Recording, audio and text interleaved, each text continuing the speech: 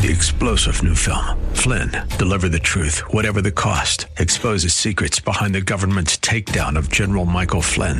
Flynn knew what the intel world had been up to. He ordered the first audit of the use of contractors. This set off alarm bells. He told the truth. He was the most dangerous person for Donald Trump to hire. They had to get rid of Flynn.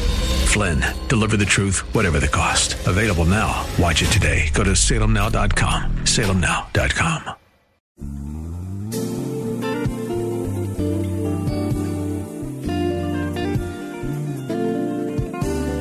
Welcome to the radio broadcast ministry of Kettering Baptist Church, where we minister in the spirit of excellence under the leadership of our anointed senior pastor, Bucus Sterling III. Please stay tuned at the end of this broadcast for information on how to obtain a copy of today's message in its entirety. And now, Pastor Sterling. I want to invite your attention to 2 Corinthians chapter 6. We'll begin our reading at verse 14. God's word reads as follows: Do not be unequally yoked together with unbelievers. For what fellowship has righteousness with lawlessness, and what communion has light with darkness? And what accord has Christ with Belial? Or what part has the believer with an unbeliever? And what agreement has the temple of God with idols? For you are the temple of the living God. As God has said, I will dwell in them and walk among them. I will be their God, and they shall be my people. Therefore, come out from among them and be separate, says the Lord. Amen. When we began this journey in a series of messages, Summer Revival for the Modern Day Church, we began in Acts chapter 2, speaking from the subject matter, Remember, we need the Holy Spirit. There's absolutely no way, modern day church, that we can be effective and powerful and do what God has called us to do without power and presence and the dependency of the Holy Spirit. Part 2 of our series began in Acts chapter 3. We spoke from the subject matter, reviving the reputation of the church. We were clear and we understood that the church in the world has a bad reputation, but we want to assure that we revive the reputation of the church, that the church knows that there is a difference and that this is a place of refuge and a place that they can come. On last week, as we were together, we went in Ezekiel chapter 34. And in Ezekiel chapter 34, we spoke from the subject matter, revive the shepherds. And as we addressed the shepherds, we wanted to address those who have leadership over others. And as we saw in Ezekiel, the problem was, first and foremost, as God accused the shepherds, that they did not feed the sheep. They were feeding themselves. Secondly, they did not tend to the needs that the sheep had as a shepherd ought to. And thirdly, he accused them of scattering the sheep. And he says, as a result of your negligence, you've scattered the sheep. And the problem God had with the whole thing was nobody was looking or searching for his sheep. And so he encourages us to turn back and be good shepherds, as the good shepherd is. And if we do not, and if we fail, then the good shepherd will be against us. And he will remove from us those who he has entrusted us to shepherd. On this morning, I want to talk to you from the subject matter, come out and be separate. Paul lovingly pleads his case to the Corinthians through the validation of his apostolic ministry and his love and his care and sincerity for them. And he says to them, I've been open with you. I've been tender-hearted with you. And in the same way, I want you, Corinthians, to be open to receiving the message that I have for you. I want you to be open to changing your lives to the extent that you can line your life up with Christ himself and the plan that he has for you. In order to do this, Corinthians, you're going to have to reject and turn away from and separate yourselves from the idolaters and the false doctrine teachers who have infiltrated you. You're going to have to separate yourselves from those who are enemies of the gospel. Well, I realize that the church of today, the modern day church, has so befriended the world. We've become so accepting of the world that those who are the enemies of the gospel, by accepting such false doctrines of inclusion, the false doctrines that there is no total depravity of man, false doctrines that say that somehow we can be equal with God, or that we can be our own gods, or even to the extreme to say we have right to rule ourselves and we'll check with God later. Well, because we've adopted all the principles of the world, now it's difficult to tell the church from the world. So as we try to initiate revival in the modern day church, I come to encourage us to come out and be separate. There ought to be a difference between a child of God and a child of Satan. And there ought to be a difference more than just in the spiritual realm. There ought to be a difference in the manifestation of how you walk and how you talk. You ought to know the difference between someone who loves God with all their heart, soul, and mind, who has turned their life over to Him. You ought to be able to tell the difference between that person and the person who has sold out to living for the devil. As I look through these verses, verse 14 says, do not be unequally yoked together with unbelievers. Come out and be separate, and let there be no yoking between the believer and the unbeliever, is what the Apostle Paul says. In essence, do not be unequally yoked together with unbelievers.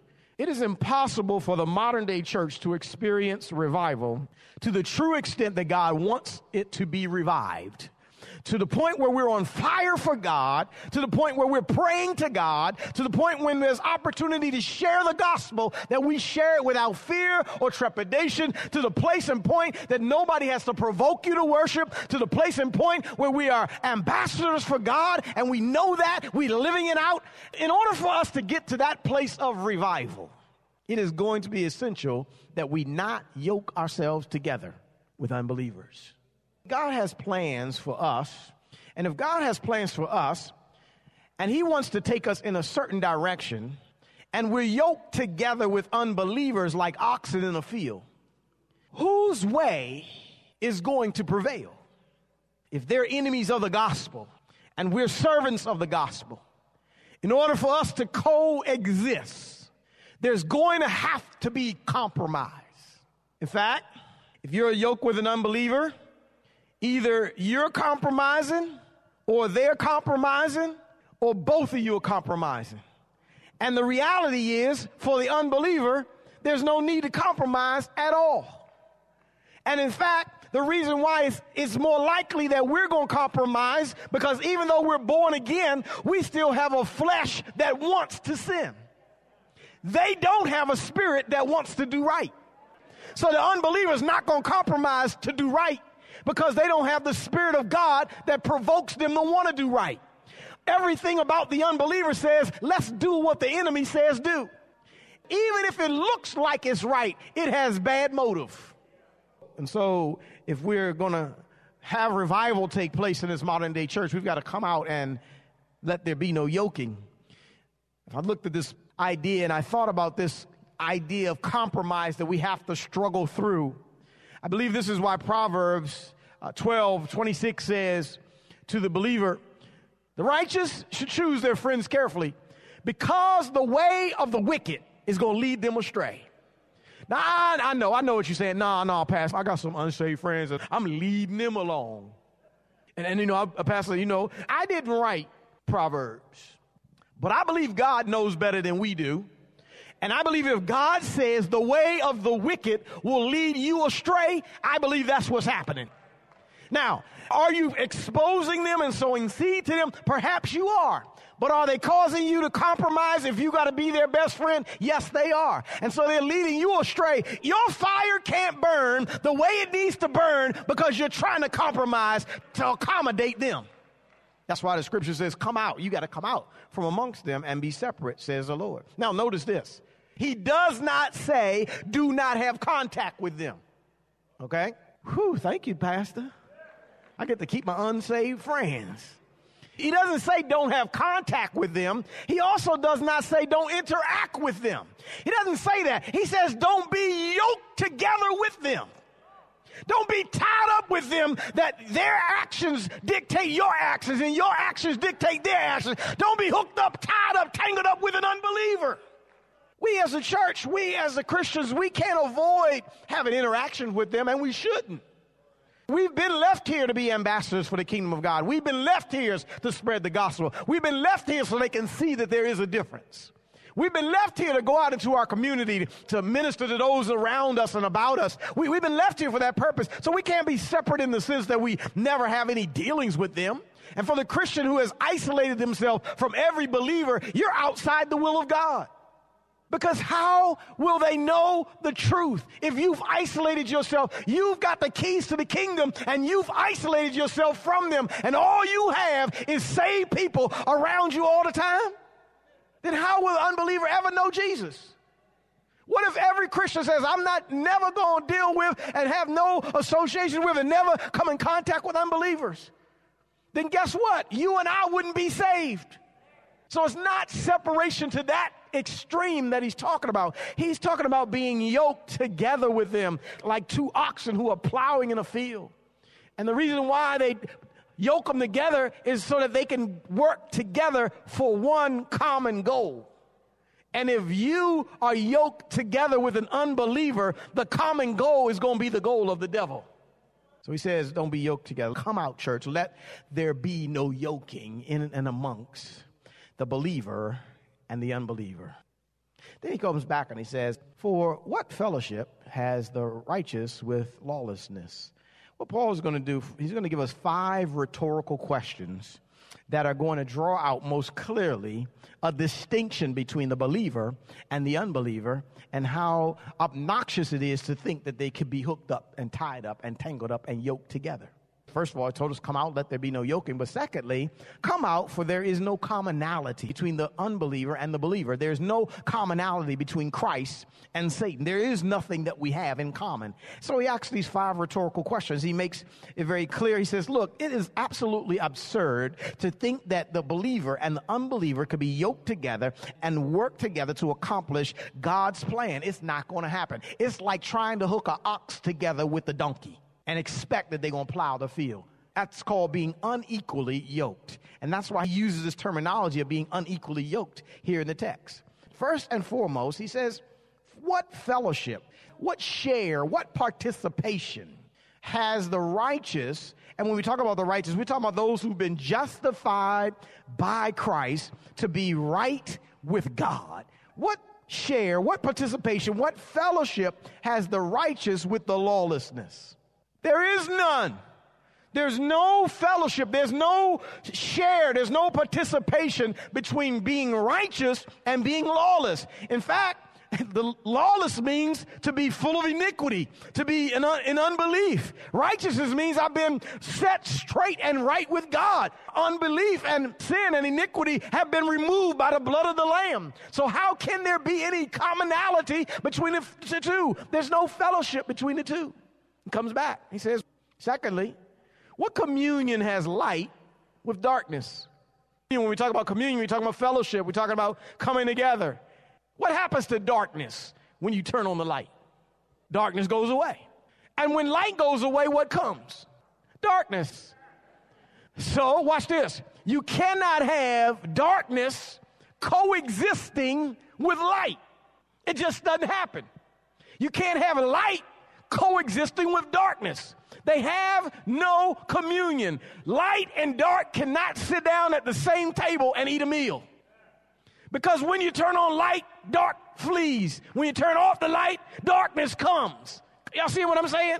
And so he's using all of this to pound home the improbability, the absurdness of it is to have a believer and an unbeliever connected together. Moving on. He says, what part, if you will, or what accord has Christ with Belial?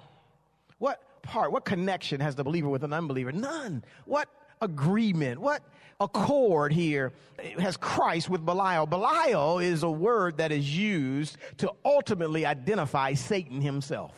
When you talk about Belial, it gives you the idea of worthlessness, unprofitableness, wickedness, and ultimately Satan himself. So what accord, what agreement has Christ with Belial? When has Christ and the devil gotten together and hung out and say, hey, let's just go sip on some martinis together? There is no accord. There is no agreement between Christ and Satan. In fact, everything Christ says to do, Satan says don't do.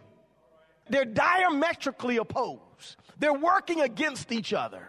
Satan is always working against God, and God working on the opposite direction of Satan. And if a child of God and a child of Satan can hook up together and things work out, something's wrong. It's improbable. It's absurd because it doesn't happen. There is no accord. There is no agreement between Christ and the devil. It just can't happen. I know what you're saying. Well, we can make it work. Well, in order to make it work, you got to compromise. And what Paul says, no, don't compromise. Stand your ground. Stand firm where you are as a child of God. And then we will be able to see a difference between the church and the world, the Christian and the non-Christian. But if we keep compromising and blending, there is no difference. Why would someone want to be a Christian and y'all all the same? You doing the same stuff they doing. They passing you to drink. Y'all both leaving the same hotel, going back home to your husband or wife. Y'all both in the same club. Y'all getting real quiet. They cussing and you cussing better. Why would they want to be a Christian? He says, no, there's no accord. There's no accord, no agreement between Christ and Belial. The latter part of verse 15, he says, or what part has the believer with an unbeliever? Do we have any part? Do we have any connection? No, there's no part. This doesn't make sense. Shouldn't have any connection. Verse 16. What agreement has the temple of God with idols? Do you remember in the Old Testament when they brought idols into the temple of God?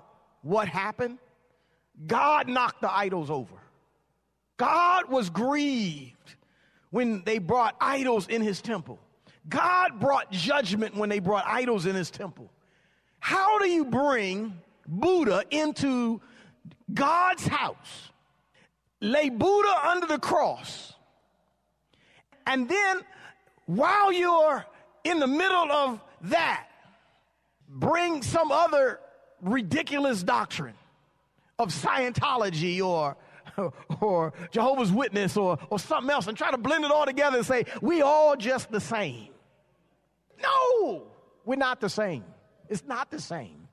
It doesn't make sense. It's improbable. There is no agreement. There's no harmony. There's no community. There's no connection between the temple of God and idols. In fact, if you really want to watch God get angry, read through the Old Testament and see what happens when they begin to worship idols above him. You will always see God get furiously angry when idols are introduced. So what agreement has the temple of God with idols? The answer, there is no agreement. Come out. Be separate. Come out, for there is no commonality between the world and Satan and God and his church. There's none. There's no commonality. Last thing, I'm out of your way. Look at verse number 16. He says, for you are the temple of the living God, as God has said, I will dwell in them and walk amongst them, and I will be their God, and they will be my people. Therefore, come out from among them and be separate, says the Lord. This is the word that God declares to them. He says, look, come out from them. Let there be no yoking. Come out from them. There's no commonality. Come out from them finally and realize who you are. You are the temple of the living God. Let me take you back to the Old Testament. The Old Testament, there was a temple that was built with all specifications. And then the temple was a place where people came and to worship, but they came to worship in the temple, not for the purpose of the temple. But they came to worship in the temple because in the temple was where the presence of the Shekinah glory of the omnipotent living God was. Now, fast forward to the New Testament, and the word here says, you are, you, born again Christian child of God, you are the temple of the living God. I know you think you're a Smith, you're a Johnson, you're a Miller, you're a whoever. But regardless of that standard that name may have given you, you are the temple of the living God.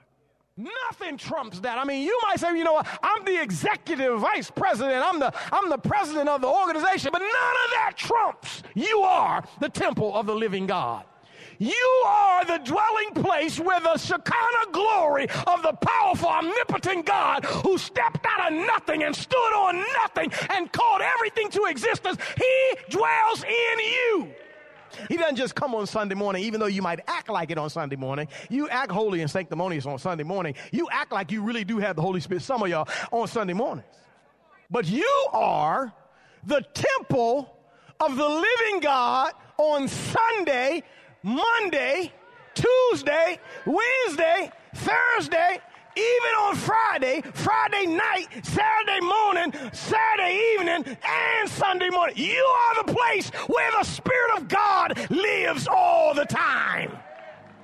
I'm trying to help us get to revival, because if I understand who I am, maybe I won't act the way I act sometimes. Maybe if I realize that I am the holder, I'm the cup that the Holy Spirit is living in.